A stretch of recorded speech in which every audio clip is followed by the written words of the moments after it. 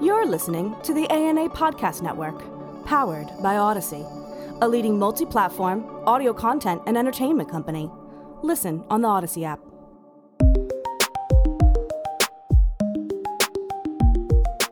For Beyond Profit, a podcast of the ANA Center for Brand Purpose, I'm Ken Beaulieu.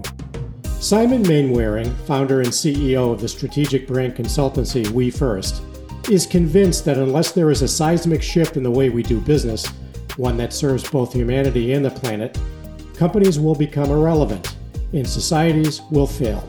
In his book, Lead with We, The Business Revolution That Will Save Our Future, he advocates for collaborative engagement, that is, emphasizing the important role that all stakeholders play in solving the challenges of today. In doing so, he argues, companies can create movements that change communities for the better, shape culture, and drive business growth. A top global marketing speaker, author, columnist, and podcast host, Simon has made it his personal mission to help clients build purpose-led movements that accelerate growth and impact. His first book, We First, How Brands and Consumers Use Social Media to Build a Better World, is a New York Times and Wall Street Journal bestseller. He was ranked by Real Leaders magazine as a top 100 visionary leader and a Momentum Top 100 Impact CEO. He joins me to discuss the power of co-creation, why companies must take risks, the importance of leading with we, and much more. Simon, welcome to the podcast. Thank you so much, Ken. So I was poking around your website the other day, and I came across this following statement: be a purpose with a company, not a company with a purpose. I'm hoping you can elaborate a bit on that statement. Sure. We're lucky enough to work with a lot of companies like large global enterprises, all the way down to small disruptive startups. And we've been doing it for 12 years, and they've all been purpose-led companies. And you start to see the patterns as to what allows a company to succeed and thrive from a business point of view, but also from an impact point of view. And this quote speaks to the mindset that is really common to those companies that succeed. And I want to draw a distinction. Sure. If you are a company with a purpose, by that I mean, you've got a product, you've got some sort of brand or the reputation out there, but you carve out the impact you're doing through the lens of CSR or philanthropy or sustainability, which is siloed off to the side. And the challenge there is that, folks today, and I'm not just talking consumers and customers, but I'm talking employees and investors, they look at that and go, really, is that just greenwashing? Is that a bolt-on? Is that just sort of cause marketing, from the 80s and 90s? As opposed to, what you shared, being a purpose with a company. And what that speaks to is having a foundational core purpose that informs the entire organization, upstream with all your suppliers, internally with all your consumers, and internally with all your employees, and externally with all your consumers. And the reason that's so important is it creates a red thread that connects, your value chain, your supply chain, your employee culture, and also your products and how you take them to market. And when you do that, you can become a movement where there's a compounding effect between all the various stakeholders and their efforts, between suppliers, employees, customers and consumers, and even society at large. So all of this is about creating a force multiplier for your business. But if you're a company with a purpose, you won't get the same results than if you're a purpose with a company. Would you say that this is sort of the next evolution of Purpose 2.0? I would say so, yes. And I think for a couple of reasons. One, every company is on a different point in their purpose journey. And some are still sitting on the sidelines wondering whether they should do it at all. Some are doing the bare minimum of what their competitors are doing. Some are just managing the optics of it through a PR campaign or an ad campaign. And some of them are genuinely doing the hard work and making the CapEx and OpEx expensive, investments to really transform what they do. And so, if you really want to challenge yourself to identify what is that secret sauce that the companies that everyone always points to, from the Unilevers to the Patagonias to so many others that we know, what is that secret sauce? They are very, very clear-eyed about who they are, their purpose, and they're very self-assured about holding themselves accountable to that. And so it's Purpose 2.0 in the sense that there is no question as to whether they're going to do it or to what degree they're going to do it, but rather they're fully invested in how they bring it to life authentically. Simon, at the top, I had mentioned that you are a big believer in the power of co-creation, all stakeholders collaborating, even with competitors, which I found is interesting. How can we get brands to work together more collaboratively? Well, as a leader, as an executive team, as a founder, you've got to sit there and go, what best serves our bottom line interests? What's going to drive our relevance? What's going to make sure that we're going to succeed in the future? And if you take a moment to step back and ask that question, you quickly realize that we got in this mess together and that we've all been doing various things that have led to, carbon in the air, chemicals in the soil, plastics in the ocean. And it's not rocket science to say that we're going to have to get out of it together. We're all going to have to work together in new ways. And to that end, that's why I've been so sort of passionate for the last 12 years about the power of we. Not only because, we can scale our impact and accelerate our impact much more effectively, but when you engage all stakeholders working together to something larger than themselves, then everyone builds your business with you rather than you trying to build it, rather than how much marketing spend you've got, rather than trying to mimic the latest sort of strategy or tactic by your nearest competitor. You've really got to have a purpose that equips everyone to be an extension of your marketing department and inspire them to become an advocate and business builder with you. And this again points back to, the movements we've built. And we've worked with everyone from Tom's to Timberland to Virgin to Sony Pictures and SAP and many others. And I'll tell you that you are all in the people business. You are not in the sneaker business. You are not in the software business. You are in the people business. And the power of your purpose is really to engage them, to bring their best selves, to activate their own agency for change. And when you do that, the number one thing that will benefit will be your business. Is that a particularly tough challenge for, let's say, sectors like telecommunications, for example? How do you get folks who are just constantly competing against one another in the marketplace to see that working together will actually benefit both organizations or several organizations? Yeah, there's many people who sort of scratch their head and go, well, how does this apply to, for example, B2B versus B2C, or as you say, telecommunications? Yeah. Almost as a build on what I was saying about being in the people business, telecommunications is really in the community architecture business. And what I mean by that is they allow you, through the lens of the digital divide or, communication or the role they play in their local communities in terms of everything from disaster relief to education to empowerment, they really are this sort of infrastructure of the social fabric that allows people to connect. And so when you start to look at things through that lens, you start to realize you're not purely in the business of your product, but in terms of, being in the people business, being in the humanity business, your product plays a very, very meaningful role. So I would say telecommunications is perfectly suited because on a macro level, you're really reweaving that social fabric through telecommunications. Mm-hmm. But at a community level, a local level, you are providing skills and resources and opportunities that can absolutely transform people's lives, and especially in moments of crisis. Simon, there's a move afoot within the CMO community to go from B2B and B2C mindset to B for H, or brands for humans. Not sure if that's something you've come across. If it is, what's your feeling about thinking in that sort of terms versus, the old B2B, B2C? Yeah, I think there's been an evolution in this dialogue for many years from, being green to being sustainable to being purposeful to being net positive and nature positive and ESG and on it goes. And brands for humans is the latest expression, the same way that we've seen different language in and around the climate crisis, which used to be called global warming. If you track it, like I did in my book, Lead with We, you see that we've explored lots of different language over time. Here's what I think is foundational or fundamental behind all of this languaging. We don't need to learn something new. We need to remember what we forgot, which is we are fundamentally connected to each other as human beings. It's chemically hardwired into our brains. We can't deny it. And we are also undeniably connected to the planet we share. And this presents a problem because if what we do in business damages the whole, the living systems, the social systems in which our businesses operate, we're our own worst enemy. In which case, we do need to become, in your language, brands for humans, where we reconnect to each other, when we serve people and we allow people to be their best and highest selves. The funny thing is, Ken, I don't think this is rocket science. I think this stuff is so self-evident We've just been sort of intoxicated by the power of media, or, all the engine of capitalism has been skewed too far towards, lining the pockets of just a few people at the expense of many others on the planet. And now the jig is up. I mean, everybody's future is threatened. But here's the great news. This is not the end of something.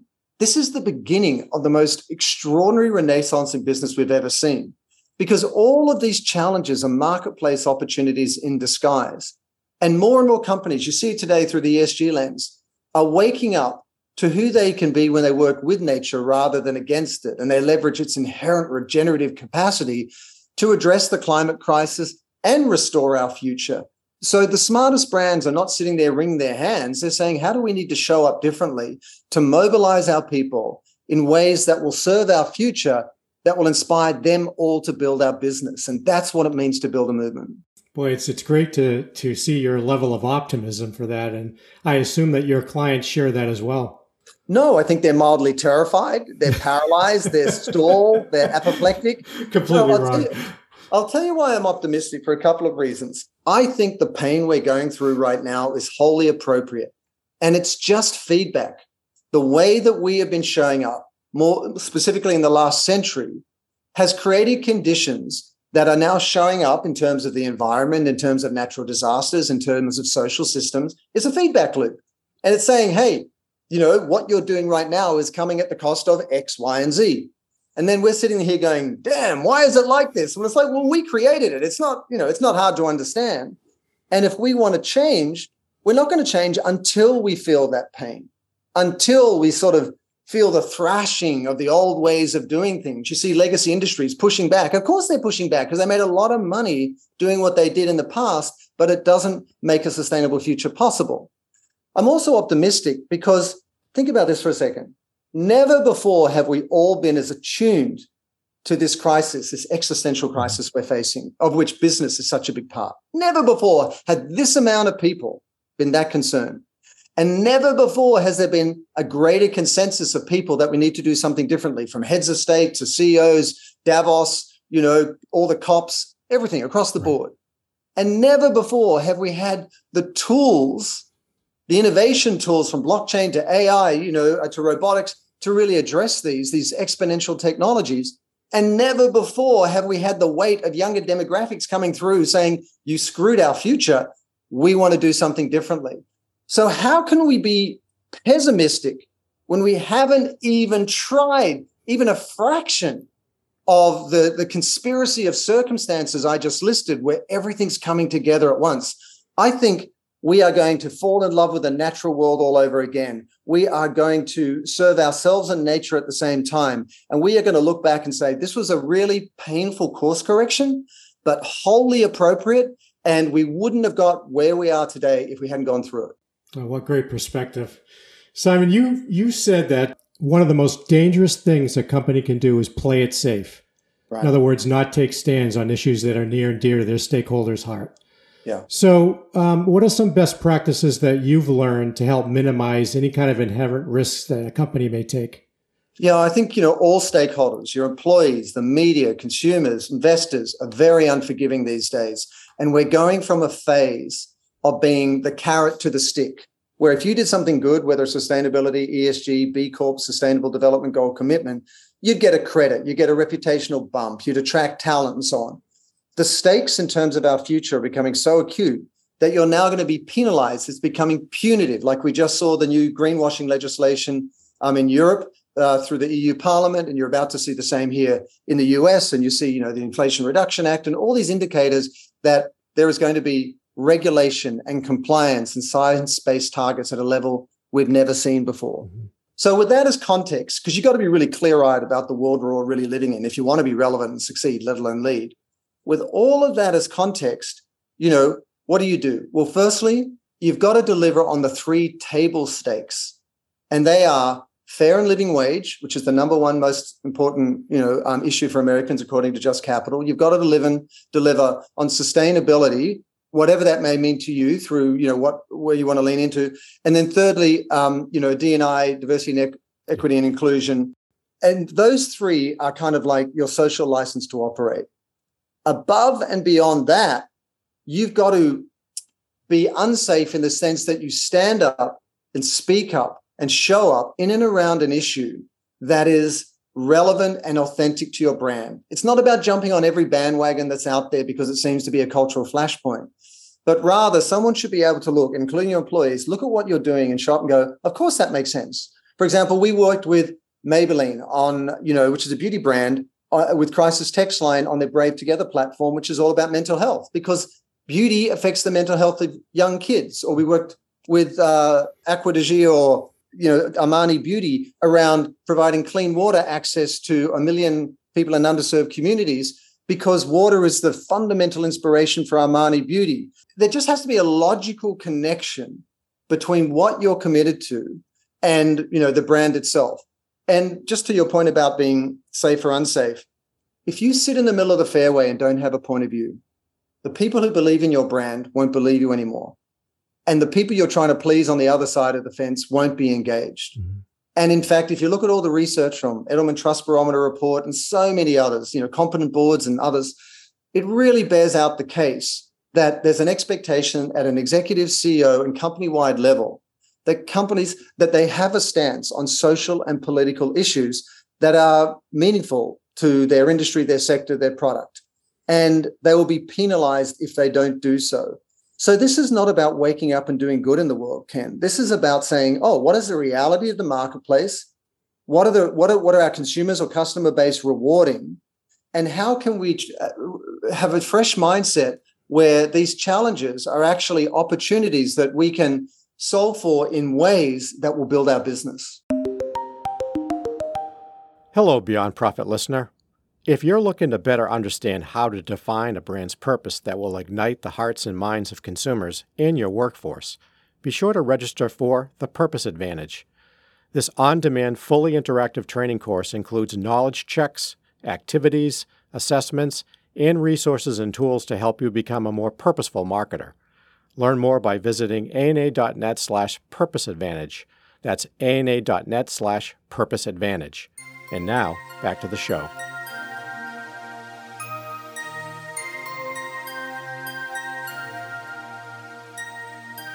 I am speaking today with Simon Mainwaring, founder and CEO of the strategic brand consultancy, We First. You've mentioned a couple of times, Simon, about the importance of creating a movement. How do you move from pure marketing to movement making? Yeah. What's your advice there? A couple of things I'd draw, a couple of distinctions. I think we need to move from marketing to movement making, from advertising to activism, from calls to action to calls to activism. We need, from advertising to advocacy, we need to recognize that our brands, in the same way that we are consciously or not negative influences on our future, are force multipliers for positive impact. And the way that you build a movement, and I talk about it in the book Lead with We, is that we shift our mindset from being solely focused on ourselves and our product and our category, and really adopt this collaborative, co-creative mindset. And you might say, okay, if you take a we mindset, I get it. We're all connected. So what? But if your priority as a leader, as a CEO, as a founder, is a we collaborative, co-creative process that's going to have the greatest benefit, it changes how you show up as a leader. If you're a CHRO or a people officer, it changes the culture you build. If you're a marketer, it changes the products you take to market and how you take them to market. And it also changes your willingness to engage in and around issues, societal issues, environmental issues on a macro scale out in the world. And I just want to give you one specific example where it's so important. We hear from a lot of companies, in our work, wow, we've got remote workers, we've got trying to get people back to the office, we've got hybrid. How do we create a sticky culture so we can win the talent wars and keep the people, because it's much more cost effective that way? And they also say our employees are coming to us and saying, oh my God, what have you done for us lately? Because for $5,000 more, I'll go somewhere else, because we're kind of distributed now. So we're not really attached. There's that social fabric anymore. That's a huge mistake. And I'll tell you why. When you adopt a we mindset, a movement building mindset, you shift from thinking it's the sole responsibility of a CEO, leadership, CHRO, or management to take care of employees. And you recognize that the culture you create is a co-creative act, which is a function of the people who walk through the door or log on every day and how they show up.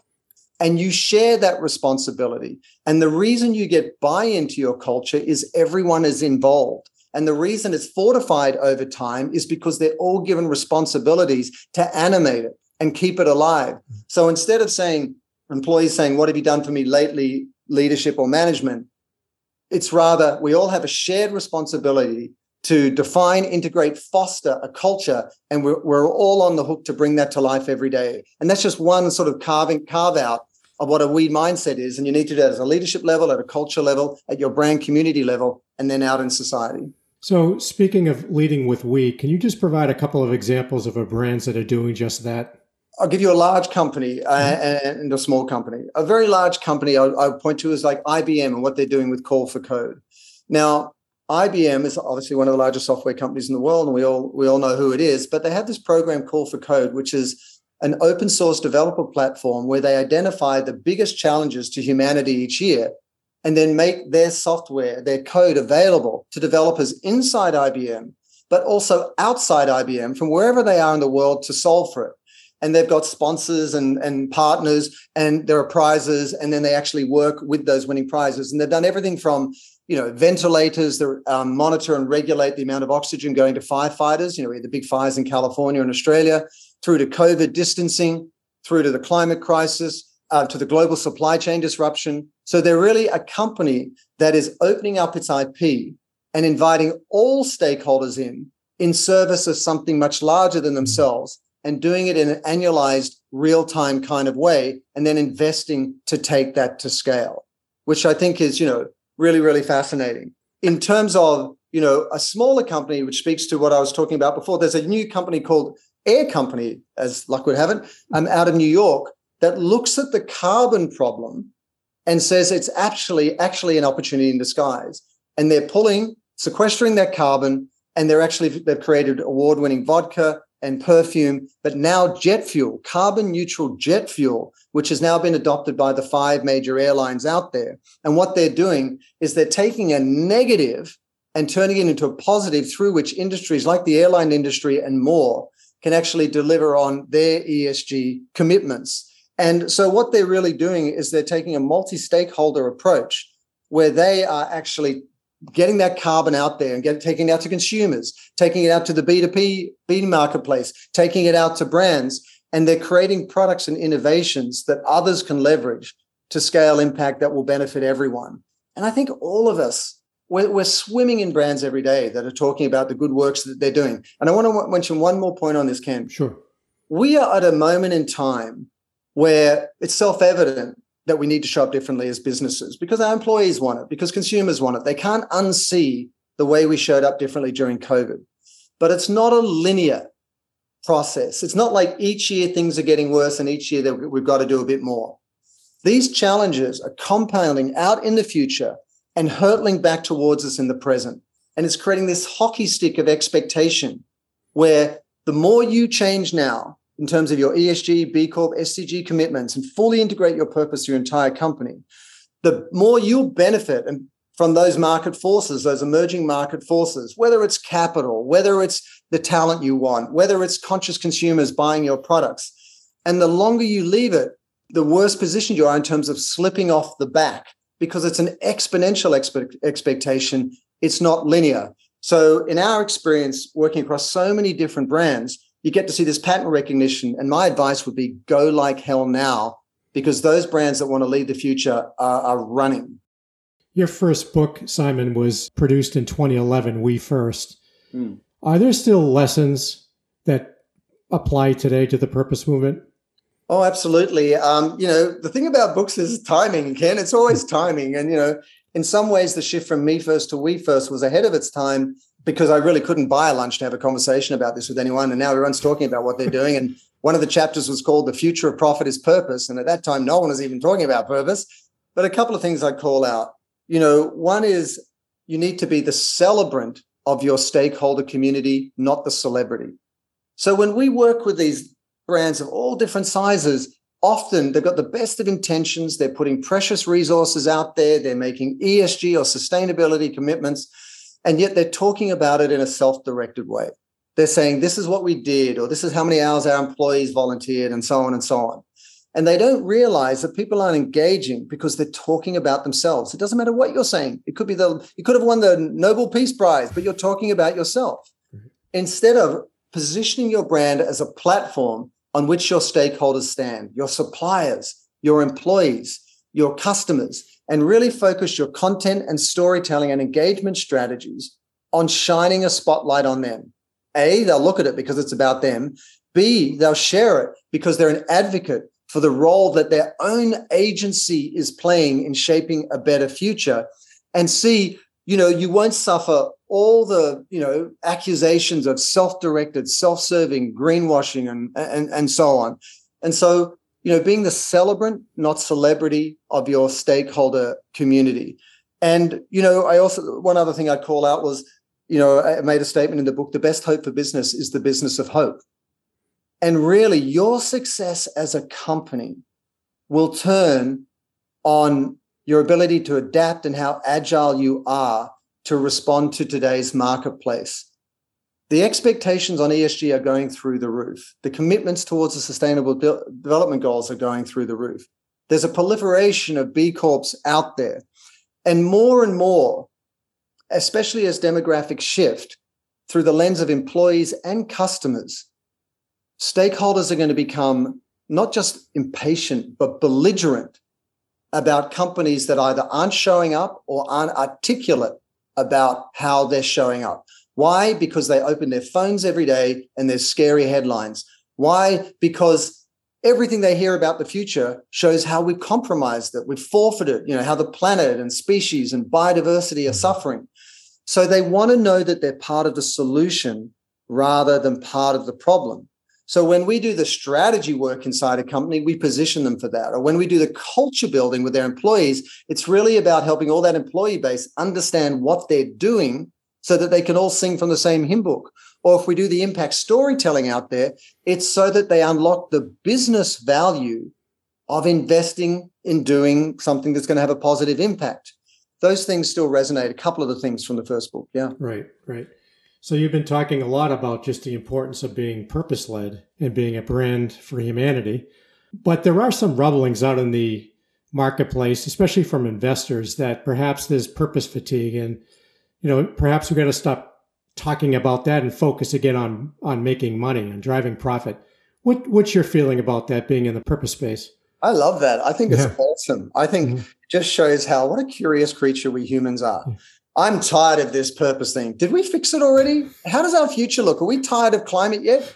Because can we hand wave climate away? Can we hand wave the loss of biodiversity? Can we hand wave plastics in the ocean? Can we hand wave the degradation of the social fabric of so many communities? I mean, you may tire of that language, purpose. But as I mentioned before, whether it's green, sustainability, CSR, philanthropy, purpose, whatever it might be, it's all pointing to the same thing, which is for a long time, business has had a negative impact. And we weren't aware of that negative impact, most of us, because there wasn't the data, there wasn't the research, or people were hiding it. But now the jig is up through the web and through so many sort of visceral examples, most notably extreme weather. We know that we've overplayed our hand. So to say that, let's get back to making money, if that implies let's get back to the priorities that drove business and really informed business for the last several decades, then we are inviting our own catastrophe, and we have no one to blame but ourselves. And here's the thing, this is not political. This is not about a certain company versus another company. It's not competitive. We're all in this together. The climate doesn't care how much money you have, where you live, or who you vote for. And the consequences of our actions are being visited upon everyone, and not just the global south, increasingly in the developed world. And it's only going to get worse. So if you are a sentient being, if you're a father, mother, brother, cousin, sister, daughter, uncle, and you care about the future, then it makes a lot of sense to think about what role your business can play. So lastly, Simon, you touched on this briefly earlier, just your whole optimism that you have about how business can benefit planet and people. When you look 5-10 years down the road, do you foresee, a dramatic sea change in the way things are done now? I do. I really do. And I want to sort of back up for 1 second and say, Sometimes I hear people say, because I'm lucky enough to do a bit of speaking and writing, what gives you cause for optimism, and what gives you hope? And I'm like, nothing gives me hope. I am a cause for optimism. You are a cause for optimism. We all need to be a cause for optimism. We all need to show up. Now, that doesn't mean we're not worried about the future and we have pessimistic moments, but that is a luxury we can't afford, because if we throw up our hands or just keep wringing our hands, it's over. We need to consciously choose that we're going to show up and make a difference, however small, the type of food we eat, the car we drive, where we bank our money, let alone how we run our companies and what we make. We need to consciously choose to be optimistic, because that empowers you to have a little win and someone else to have a little win. And they aggregate to a few little wins, which gives more people confidence, and it becomes a self-fulfilling prophecy. And then ultimately, I do think that we are good as human beings. I believe in the innate goodness of humanity. And I think we love our planet. And I think we've got confused and caught up in a system of our own making, and we're desperately trying to extricate ourselves. And I think we will get there. And so to answer your question, in 10 years' time, I think if you just think back 5 years ago, the amount of people talking about purposeful business and ESG, how it's transformed, extrapolate that exponentially, we are going to look back and go, oh my God, how did we do it any other way? And here's how I characterize it in terms of optimism, Ken. As human beings, we've known about the consequences of, industrialized capitalism and so on, and we could argue about the starting point, but in the 50s, 60s, 70s, 80s, 90s, 2000s, 2010s, and we have kicked the can down the road. We're like people sitting in a car hurtling towards a cliff. And now we see the cliff, and we all have to grab the wheel all at once and throw the wheel really hard. And we're all going, oh, crap, why do we have to change the radio station? Or why do we have to throw the wheel? Why do we have to turn so hard so fast? It's because we left it for bloody 80 years or 100 years. And what's so powerful about this is that in the first 15 degrees of that 90-degree turn, it's really hard because the G-forces want to pull you back to the way things are always done and hurl us off the cliff. But as more and more of us do it, between 15 degrees and 30 degrees, it gets a little bit easier. And from 30 degrees to 60 degrees, it starts to take on a life of its own. And between 60 degrees and 90 degrees in that turn, it becomes self-evident, and we say, how could it have been done any other way? So I'm optimistic because we are in it. We are in the middle of the churn and the pain and the disruption in that first 15 to 30 degrees, and thank God we are. Because on the other side of it, it only gets better. Simon Mainwaring, thank you so much for joining me on Beyond Profit. I greatly appreciate it. Thanks so much, Ken. Thanks. If you would like to learn more about WeFirst or obtain copies of his books, please visit wefirstbranding.com. That's wefirstbranding.com. Until next time, thanks for listening.